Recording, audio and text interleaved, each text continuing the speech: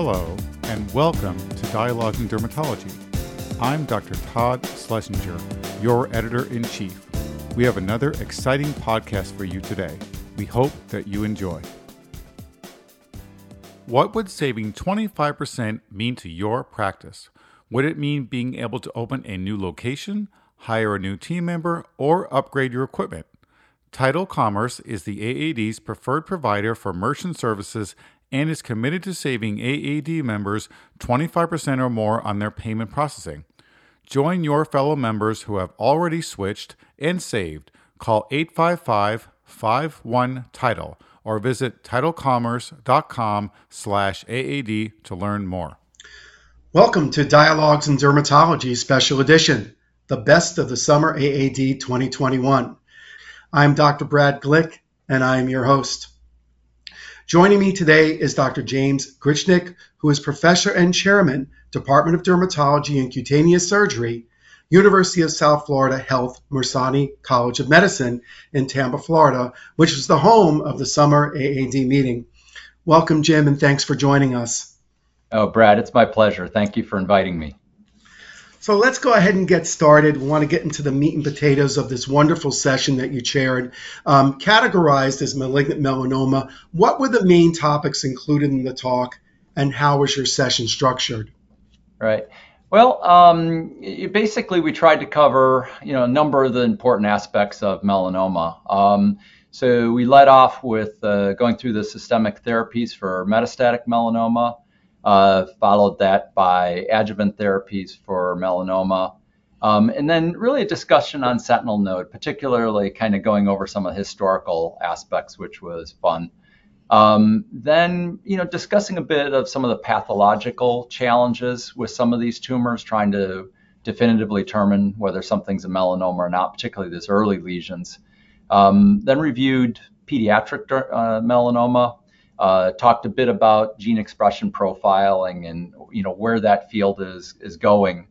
Then a little bit of confocal. We talked a bit about lentigo maligna and the potential use of these new technologies for mapping the margins on lentigo maligna, and then some of the really cool things that you can do with the technology as far as 3D imaging of the skin.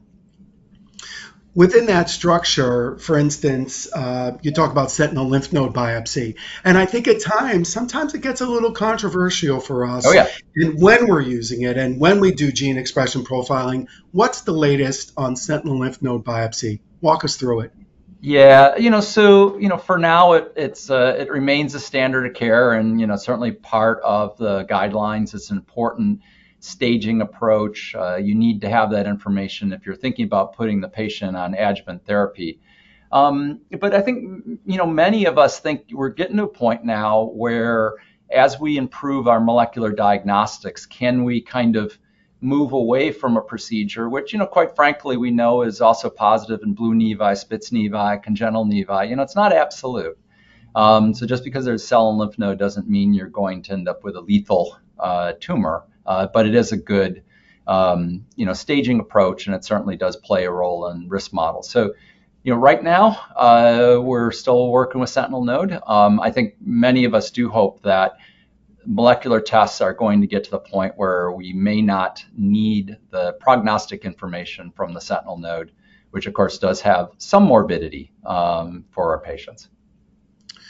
What about some particular pearls that came out of the session in general, or maybe categorically in some of the particular areas as you laid out the session for us? Like, for instance, one of the early talks was about systemic therapies for metastatic melanoma.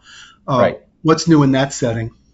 Yeah, really a lot of the focus right now is on these immunostimulating agents. And, for many of us, it's really been quite exciting to see these medications work.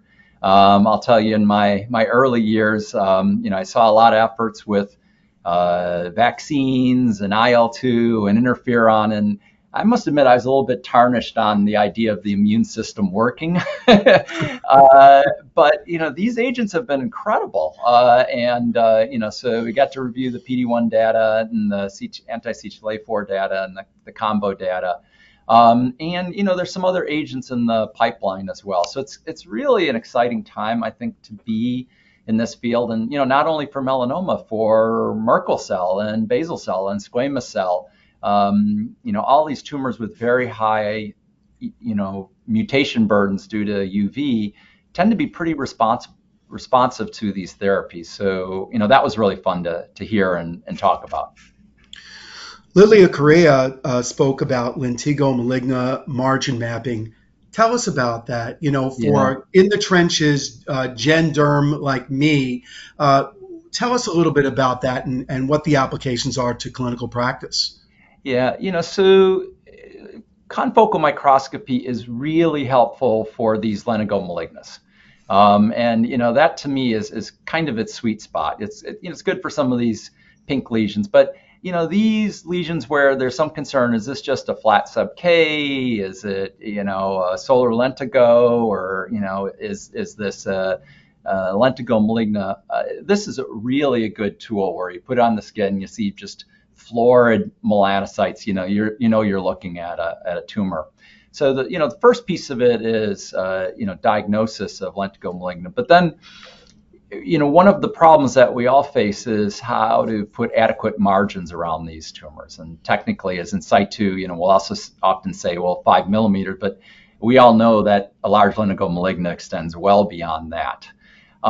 So one of the tools is you can use confocal to kind of look beyond the margins, the clinical margins that you're planning on taking, to see if you can find foci of tumor. So first you kind of go around with dermoscopy, see if there's concerning areas, and then you can kind of walk the edges with the confocal microscope. Right now it's still very time consuming.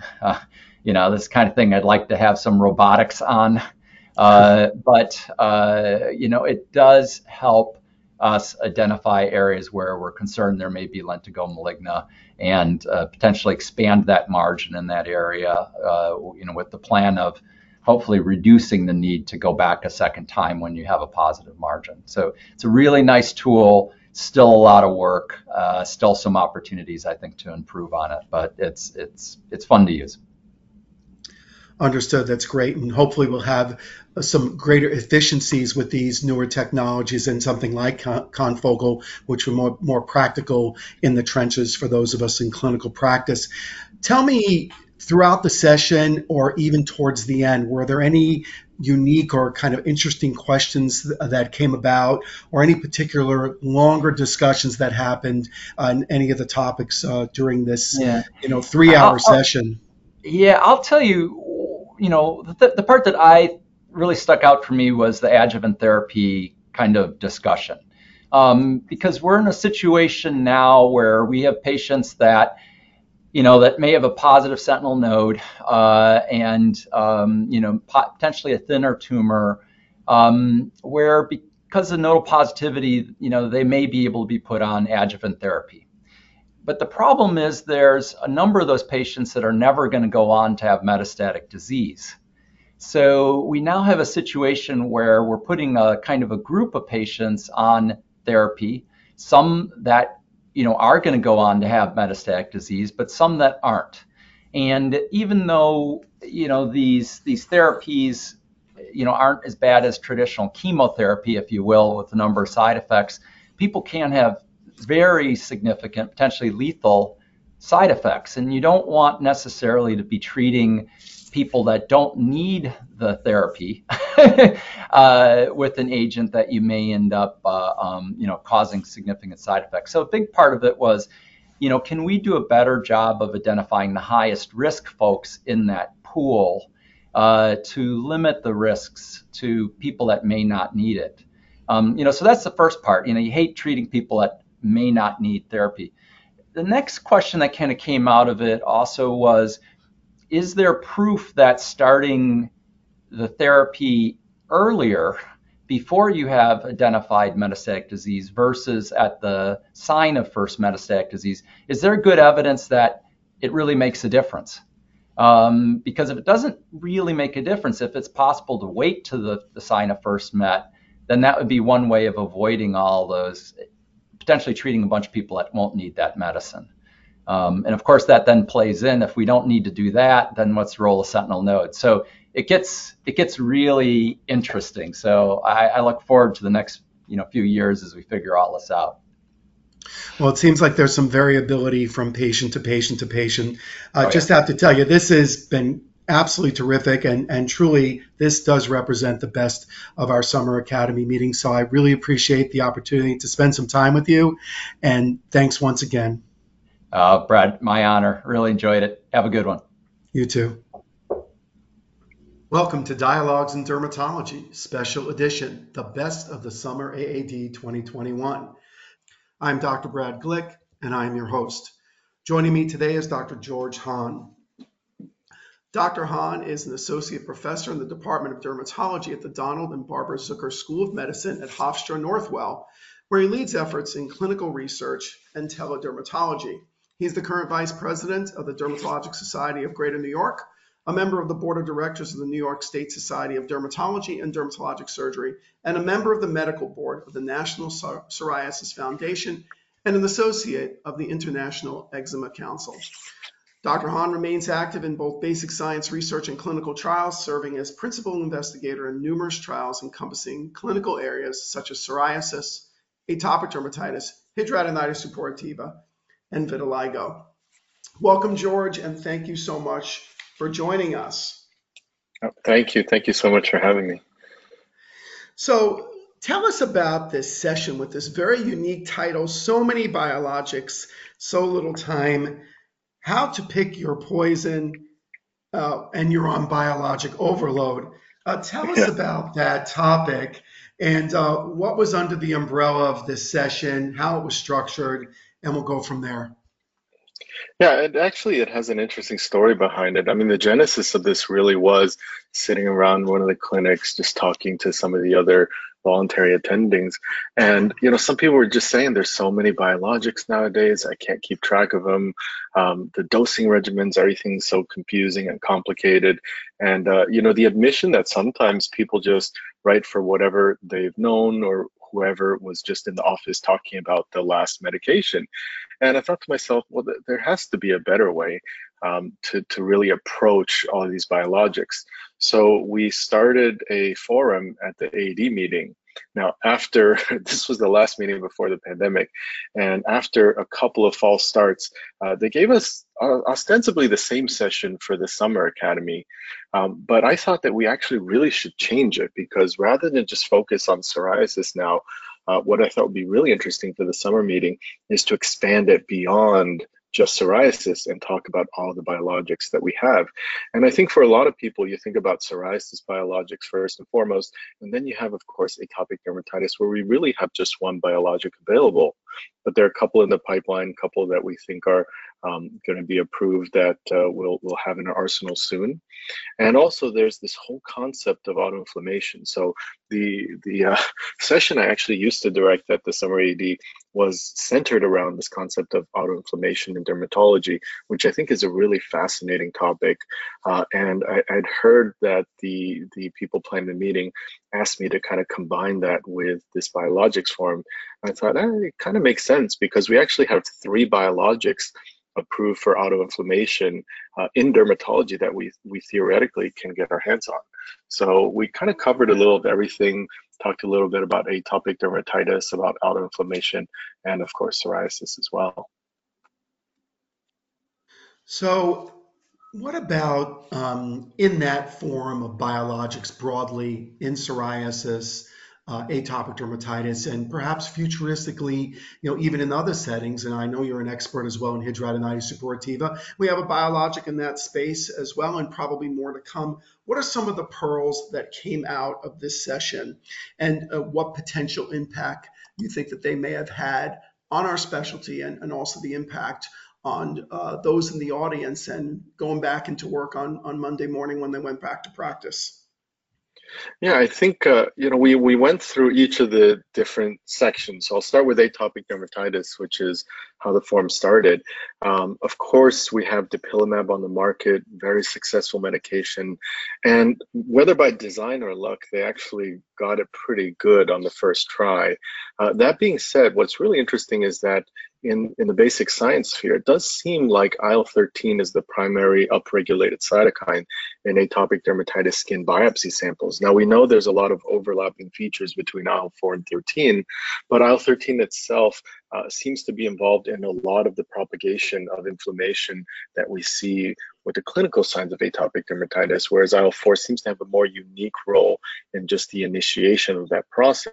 So the question really becomes, if we have a more targeted agent in general, the way that we can drive efficacy from this is to have a more, just basically more effective targeting, or more complete targeting of a certain cytokine pathway. So the idea here is that theoretically, at least, with IL-13 inhibition, you could get to that level. And what's really interesting is that we're seeing kind of differing results. Of course, we have two medications in the pipeline, tralokinumab and lebrikizumab. And of course, tralokinumab really was a bit disappointing in terms of its primary efficacy outcomes, but I think it still will have a space, especially because it seems like that medication takes a bit longer to get to its peak. So we design our clinical trials based on usually either 12 or 16 weeks, because that's about how long it's really reasonable to keep somebody on placebo. But some medications just take longer than that. And I think we're seeing a little of that with tralokinumab. So for those patients who maybe for whatever reason aren't tolerating or aren't doing well on dupilumab, that might be another option, but we should tell our patients to wait a little longer to get to the full efficacy.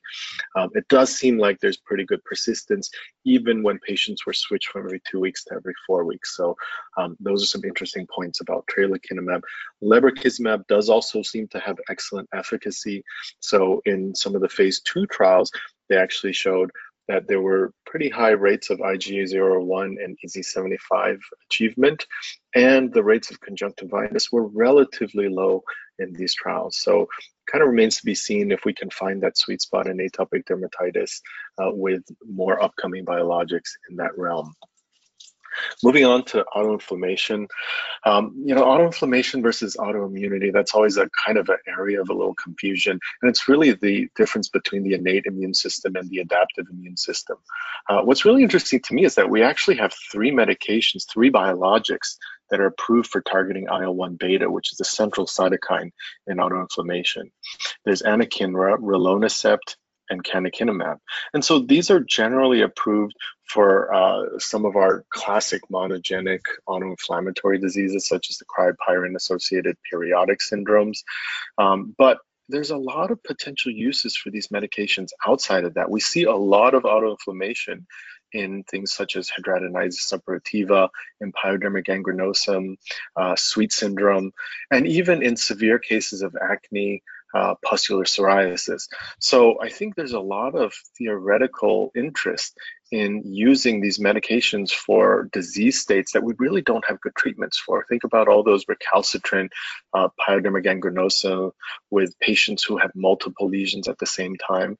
These are patients who have really severe skin diseases that take a long time to heal, and there are multiple case reports of some of these IL-1 beta inhibitors working on really recalcitrant patients who were tried on medications such as cyclosporin, infliximab, and cyclophosphamide, azathioprine.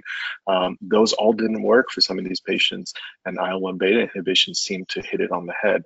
I think also there's some promise in hidradenitis suppurativa. There's some interest in looking at the IL-1 pathway there too.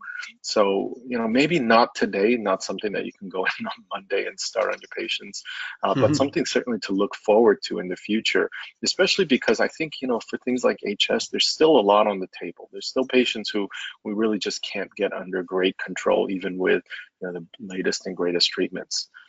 So I think we're looking forward to some of that.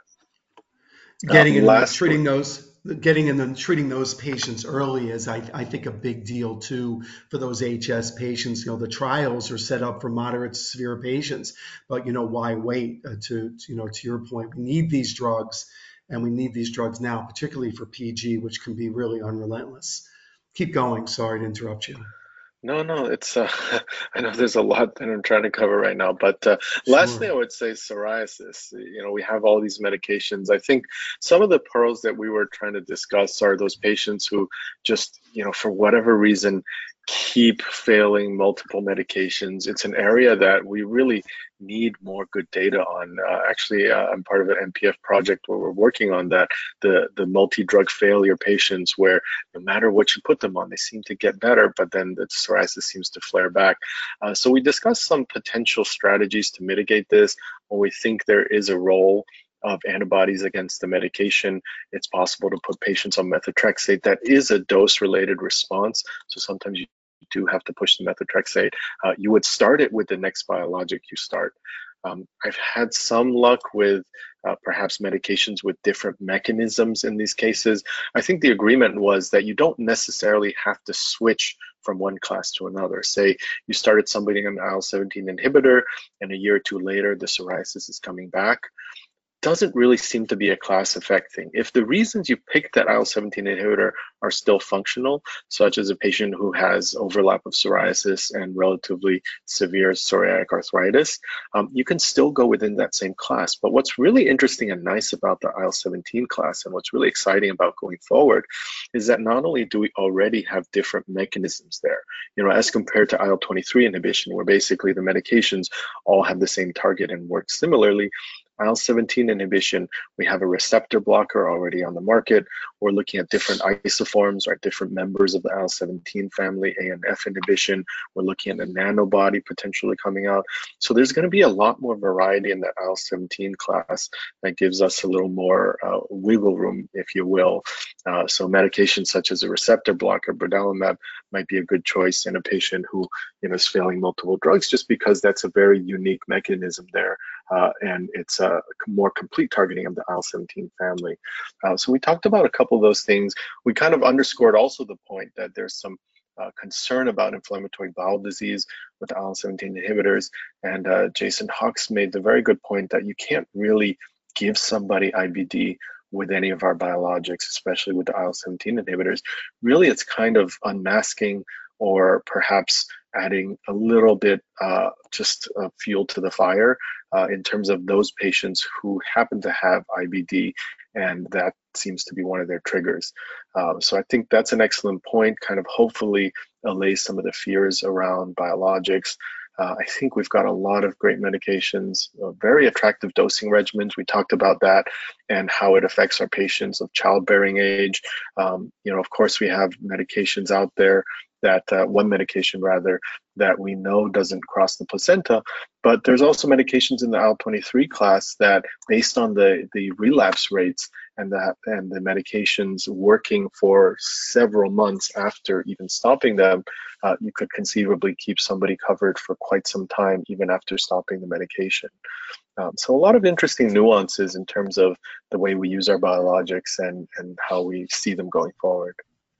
What about some questions that may have come up at the completion of the session that were of interest in general to our audience here, or a challenge, you know, something that came as a challenge to the session itself?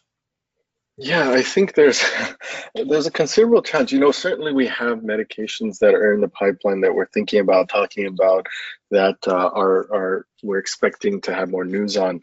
But there's also this kind of elephant in the room, which is biosimilars, right? And I think that's something that we all kind of in general aren't quite sure what to do with yet. I mean, our GI colleagues are kind of in the thick of it, but we're going to start seeing them probably in around 2023, but it really may shake up the biologic market, because those cost savings that the biosimilars represent are going to be a very strong enticement for some of the insurance companies and the PBMs to put them kind of first line before anything else.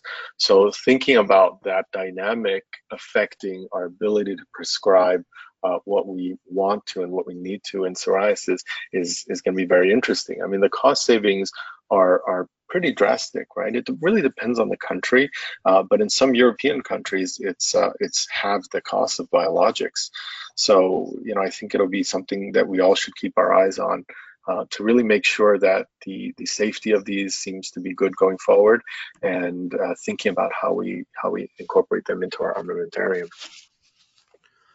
Wonderful, George. Really appreciate that. Great summary of your session, and I appreciate the opportunity for you to come on and speak to our audience for Dialogues in Dermatology with this special edition, highlighting very important components of your session on biologics. So thank you so much for your time, and look forward to seeing you at the next meeting. Thank you. Welcome to Dialogues in Dermatology, special edition, the best of the summer AAD 2021. I am Dr. Brad Glick, and I am your host. Joining me today is Dr. Neal Bhatia. Dr. Bhatia is the current Vice President of the American Academy of Dermatology and Director, Clinical Dermatology Therapeutics Clinical Research in San Diego, California. Neal, welcome. Thanks for joining us. Brad, there's no better honor than spending the day with you. You know that as well as we do. And thank you to the specialty and everybody for allowing me to be your vice president, but also for allowing me to speak at liberty on the use of systemic therapies, which is what we're going to talk to today. Well, I appreciate that. And with that said, we really are interested in your session, Advanced Systemic Therapeutics. What were the main topics included in the talk, and how was your session structured? So I have to admit, I mean, this therapeutic session was built on a summer session on why are we not writing drugs? Why are we afraid of writing systemic drugs? Why are we afraid of doing what's best for patients? And even more so, discussing the costs of not treating patients, because everyone's really on a talking point of, oh, the costs of drugs are high and this is, too expensive. But we can't forget about the patients who are struggling. We can't forget about those who are living in prisons of their disease, whether it be atopic dermatitis, psoriasis, hidradenitis, or anything else that merits systemic therapy. And we've all been frustrated with the lack of efficacy of topicals. Even more so, I think there's a relative lack of understanding in the dermatology world about laboratory monitoring. What do we do with label? What do we do with getting drugs covered? So the session was really about answering all those questions, and even more so was really getting under the hood of how do we treat patients aggressively, but yet within our bounds. Because as dermatologists, we're still doctors. We're not providers as much as everyone likes to label us. Even more so is what are we going to do to make our patients better for the long run and the marathon, not the sprint. So that's really what the essence of the session was. And so what were the topics that were discussed in terms of the disease states? Obviously, we're talking systemic therapies and the fact that perhaps many patients are being undertreated. And I think the pandemic, really unmasked a lot of this as well. And we had a number of patients, at least in my clinic, coming in and they're just, they're horrendously flared, the psoriasis, their atopic dermatitis. So what was discussed in this session from the standpoint of disease states? Which systemic therapies were highlighted? Well, no question. I mean, the pandemic did a number on a lot of patients, not only in terms of routine, but their confidence in treating systemically, because they were worried about immunosuppression. They were worried about shutting down their risk of the virus, and even more so what they would do for the long run. And I think a lot of us did a good job of talking patients into staying in treatment and everything else. I think the session was more about, okay, let's get everyone off the ledge. Let's get it out in the open about this is what you do for the patient who's hesitant or the patient who has not started therapy, who needs it. And even more so, what do we do to not only do a startup visit, but also maintain? And I'm not a basher of telemedicine by any means. I've done a lot to help telemedicine work through the academy, but I have to say dermatology is a 3D specialty. It's not a 2D specialty by any means from what we see of psoriasis, eczema, hidradenitis, and anything else that needs systemic care. And I think we have to do our best to get our hands on patients, make them feel better about being taken care of, and even more so understanding the needs. If we're giving them shots for pills, understanding what's the long run, what's the marathon with them, and where's the end point for their care. So I think a lot of the session topics did that. We were fortunate. We had a lot of really good speakers who talked about acne, who talked about psoriasis, talked about biologics in other realms, and even more so about vaccines. And again, we think about what is the sprint, what's the marathon, and where are we going with treatments? Dermatologists cannot be just a topical specialty because we will be marginalized. We will give it away to the allergists and rheumatologists, and we have to, keep our edge, as well as even more so keep our sanity in terms of doing what's right for patients. So in the end, my background is in immunology. I'm fortunate I did a little bit of medicine before I did derm. I think about treating from inside out as well as outside in. I think that's how dermatologists need to think about skin cancer, about psoriasis and everything else. And our toolbox is loaded with great products now. I mean, even compared to 10 years ago, 15, 20 years ago, we had to be really savvy about being aggressive in caring for our patients, just as you're indicating. But now the tools are there for us. And actually, when I think of, for instance, psoriasis, even with the more highly targeted therapies where you can tell patients you have a 50% chance of getting 100% clear, you might think, okay, it's a really potent therapy, probably more side effects. And it turns out some of these newer generation therapies are safer than the older ones. So it's a really good time for our patients with a lot of these inflammatory diseases. And so I'm glad the message that was conveyed there was about being aggressive and standing up for our patients. That segues to a couple of other things before we close, and that is, what had impact in the session? And what pearls came out of the session that you think will help all of us in dermatology? Give me a couple. Yeah, and Brad, you're one of my favorites, obviously, because you are on the forefront of obvious what's coming in innovation and everything else. My problem is not that I don't think dermatologists get that. I think most dermatologists are afraid of costs. They're afraid of innovation. They're afraid of fighting the battles for patients. And if you want to have a battle sign on my head or like a battle cry, it's like, go get it. Go do what's right for patients and do what you have to do. Call out these peer-to-peers and these PBMs who are in our way to get patients covered.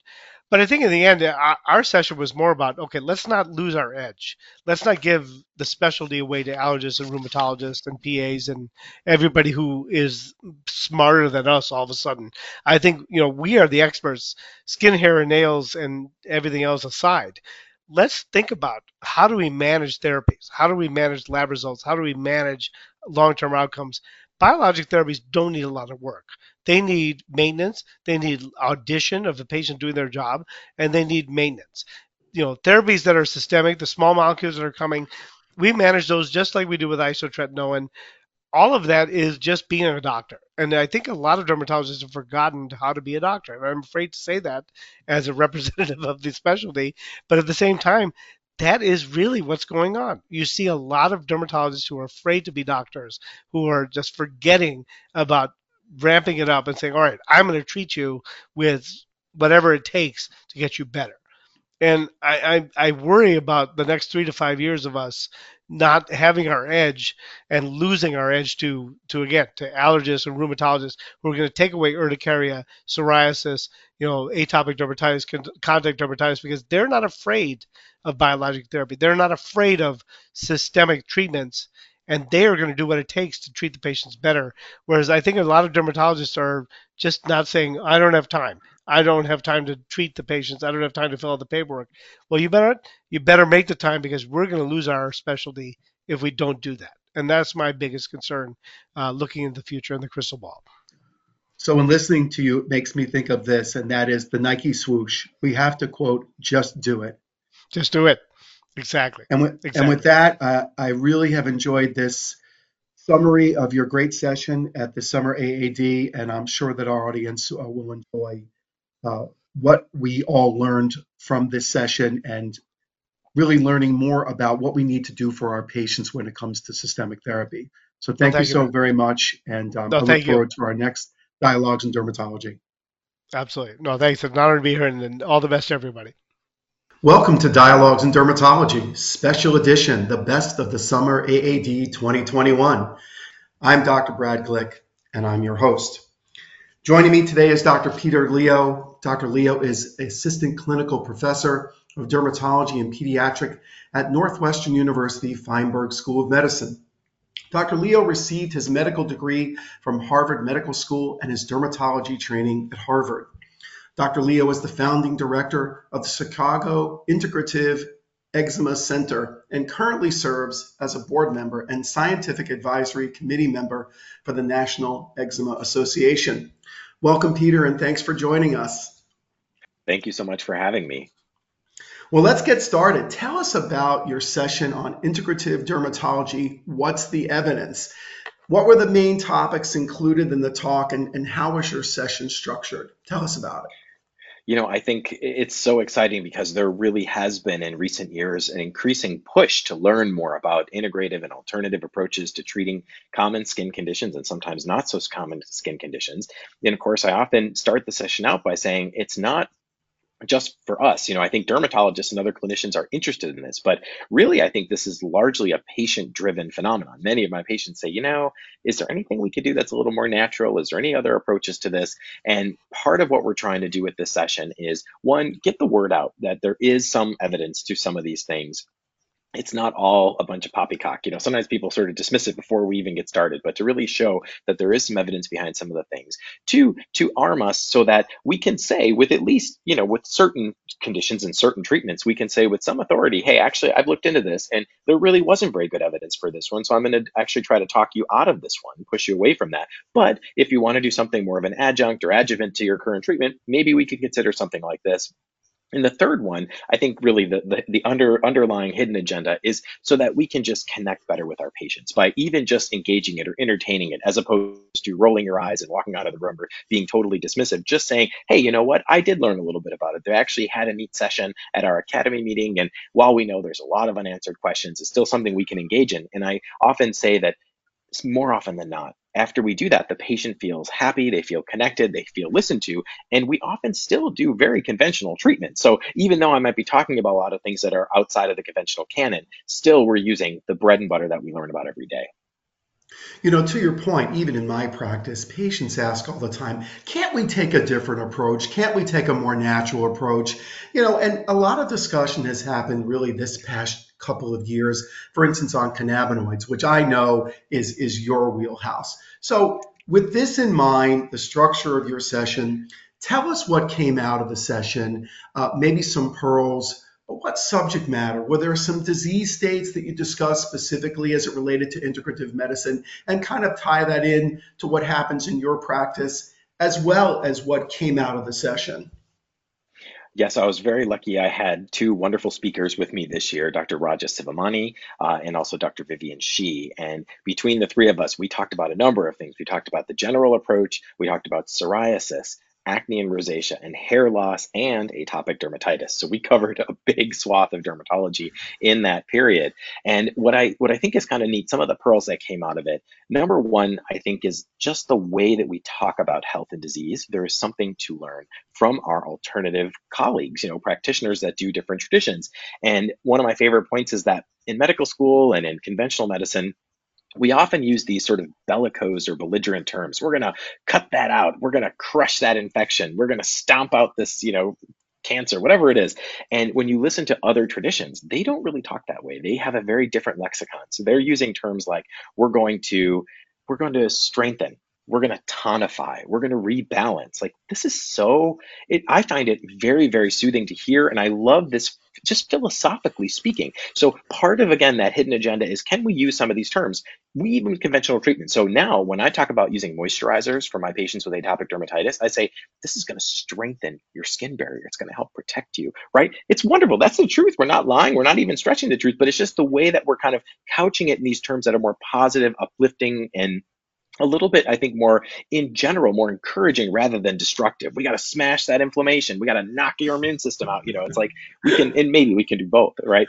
And then one of the neat things was, for each different disease state, we actually went through the evidence pretty extensively and found different pearls for each disease. So for atopic dermatitis, Dr. Vivian Shi did a beautiful job talking about some of the things that can help with skin barrier, things like sunflower oil, some of the things that can maybe help with colonization of Staph aureus, like coconut oil, which turns out to actually have reasonably robust data that it actually does help. And it really seems to work through these monolaurins or lauric acid that seems to be anti-staph. And then Dr. Sivamani did acne, rosacea, and psoriasis, did a beautiful job talking about some of the things for acne, things like pantothenic acid, vitamin B5 supplement that really does seem to help comedonal lesions, and niacinamide, which of course we know in another context, pretty reasonable evidence that it helps as a skin cancer prevention, at least in some contexts it seems to, but also has an anti-inflammatory effect in acne and rosacea. And then in psoriasis, we talked about fish oil supplementation, pretty convincing evidence. Several different studies, randomized, double-blind, placebo-controlled, showed an effect, and even topical indigo naturalis, a very interesting herb that when applied topically shows both clinical, really impressive clinical, substantial clinical effect, but also they can show microscopy and histological changes, and even they can show biomarker changes. So really, we're seeing things that almost look like drug studies on these sort of non-drug agents. And I think that's particularly impressive because we know the funding to do these kind of trials is far less than what we have, and a large company is behind it who's actually trying to bring something to market. And I think it'd be great if we can get that evidence and expand that evidence into our hands. I really like what you talked about, the conversation, though, the changing of the conversation. It's more of a positive forward flow. And to your point as well, if you have that mindset, even as the clinician, that you want to try those traditional therapies first, you've kind of created a little bit of a positive spin. And then perhaps if you have to segue to that magical moment where maybe the traditional therapies don't work, when you run out of steam, it's great to be able to have some of these alternative therapies in your toolbox. Absolutely. I still use an awful lot of conventional immunosuppressive agents and an awful lot of biologic agents in my practice. So it doesn't necessarily compete with that. If anything, I view it as something that we can bolster, we can support. And that's really why we love this term integrative as opposed to alternative. This is not an alternative for conventional treatment. This is something more in the spirit of complementary or adjuvant kind of therapies. And I personally find that really exciting. I do as well. And in fact, you talked about coconut oil. I've been using coconut oil for my atopic patients for years and years and years, and I find it a great barrier restorer and also, a reasonably mid-potency anti-inflammatory too, and the patients really like it. And the fact that it's natural, quotes around the natural part, is really appreciated by the patients. What questions came out of the sessions? Were there any kind of challenging questions or, maybe maybe even pushback as to where integrative medicine should play a role? Definitely. There always is some interesting pushback. Sometimes people say, well, if you don't have enough evidence for something, how can you talk about it in good conscience? And I think we try to head that off at the pass because we talk about the three key filters that we're going to put on everything that we cover in the session, and frankly, everything that I do in my own practice. Filter number one is there actually has to be some clinical evidence, because otherwise then it's a universe of things. Someone could say, what if I spray the glass cleaner on my elbow? And what if I turn around 3 times and fall? I mean, you could just anything. I don't know, So you have to have some clinical evidence. Number two is it has to be safe. We have to have some general assurances of safety. And sometimes that is easier said than done, because it's true. Sometimes herbs they're contaminated with heavy metals or things have been tainted in a certain way. So that can be a little trickier. And we realize how important the FDA is. As much as we all love to give grief to the FDA for being slowpokes and torturing us, on the other hand, they're there to protect us and the patients. And I'm grateful for them. And you really feel it when you leave. It's like, whoa, we don't know if this company is really doing what they say, because while this ingredient might be safe, how do I know this preparation is safe? Might not even have what they say. And then the third piece is it has to be practical. And that's really important because everyone's practice is a little bit different, but I don't think any of us practicing conventional Western dermatology could integrate a full herbal practice in without lots of training and lots of supply chain and connections. So we're not going to go there because what can I say? We can't really do that. So we're really trying to find these sort of bite size, if you will, things that we can bring in. And I think by the end, one of my favorites is a number of people come up from the audience and they will say things like, I was one of the skeptics you talked about when you started, but I kind of see what you're saying. I really like the way you presented it. And you didn't overpromise. We sort of underpromise, overdeliver. And I think at the end, people say, you know what? This is something that good clinicians do to some degree anyways, right? How many of our favorite pearls we learned from our teachers, they didn't have much evidence, and maybe some of them still don't. Some do. Later on, you said, boy, that person was really onto something, and now we found something new. But many great clinicians have to think outside of the box all the time and use some of their instinct and use some of their experience. And in a way, that's really all that we're doing here. You've spoken on this a lot previously over this last few years, and really one of our pioneers in the modern day in this area of integrative medicine and integrative dermatology. Is there a particular resource that you can share with our listeners that would be one that those that are interested in integrating this, and I think it's part of the future of how we practice, a particular resource that they can look to get started, kind of like integrative medicine, integrative dermatology made ridiculously simple for the dermatologist? You're right. We definitely need that. I'll say there's a couple of resources that I direct people to. First of all, I encourage everybody who's a member of the American Academy of Dermatology to join us because we actually have an expert resource group devoted to integrative derm. And I'm one of the co-chairs along with Dr. Reena Rupani from New York. And it's so much fun. And we're really big. Like we're over 50 people. Everyone's welcome. We don't ask anything of you. It's almost like a mini meeting that we do, and we all keep in touch. And then we have an email server for people who want to follow up. And we even have a Facebook page for those who are interested in Facebook, because we really do. We'll share ideas and talk about new articles. It's really kind of fun. There also are a couple of textbooks. Dr. Andrew Weil has a series, and one of the books is on dermatology. Disclosure, I am an author of, I think I did 3 chapters in there, but I get no residuals from that textbook. As an author, you don't get paid, you just do it. But Reena Rupani, who I just mentioned, she is an editor, so I think she does get some kind of a royalties set up with that book. It's a wonderful book. And then I published a book that is a handbook of clinical integrative derm, which is very, very short and very pointed for clinicians, kind of to keep in your white coat pocket. But I do get residuals on that, royalties on that. For those who want to learn about this, we're very, very happy all the hard work that you've done in this area, Dr. Leo. Thank you so much. This has been really fun, very engaging, and a fantastic summary of just what happened in your session at our Summer Academy. So till the next podcast, thank you so much, Dr. Leo, and thank you to all the listeners for Dialogues in Dermatology. Thank you for having me. What would saving 25% mean to your practice? Would it mean being able to open a new location, hire a new team member, or upgrade your equipment? Title Commerce is the AAD's preferred provider for merchant services and is committed to saving AAD members 25% or more on their payment processing. Join your fellow members who have already switched and saved. Call 855-51-TITLE or visit titlecommerce.com/AAD to learn more. We hope you have enjoyed this edition of Dialogues in Dermatology. This is Todd Schlesinger, your editor-in-chief. For more podcasts, including bonus issues, check us out online at the website of the American Academy of Dermatology or through the Dialogues in Dermatology app. You can now also sync your subscription to your favorite podcast app. New podcasts are released each week in addition to our monthly JAD podcasts.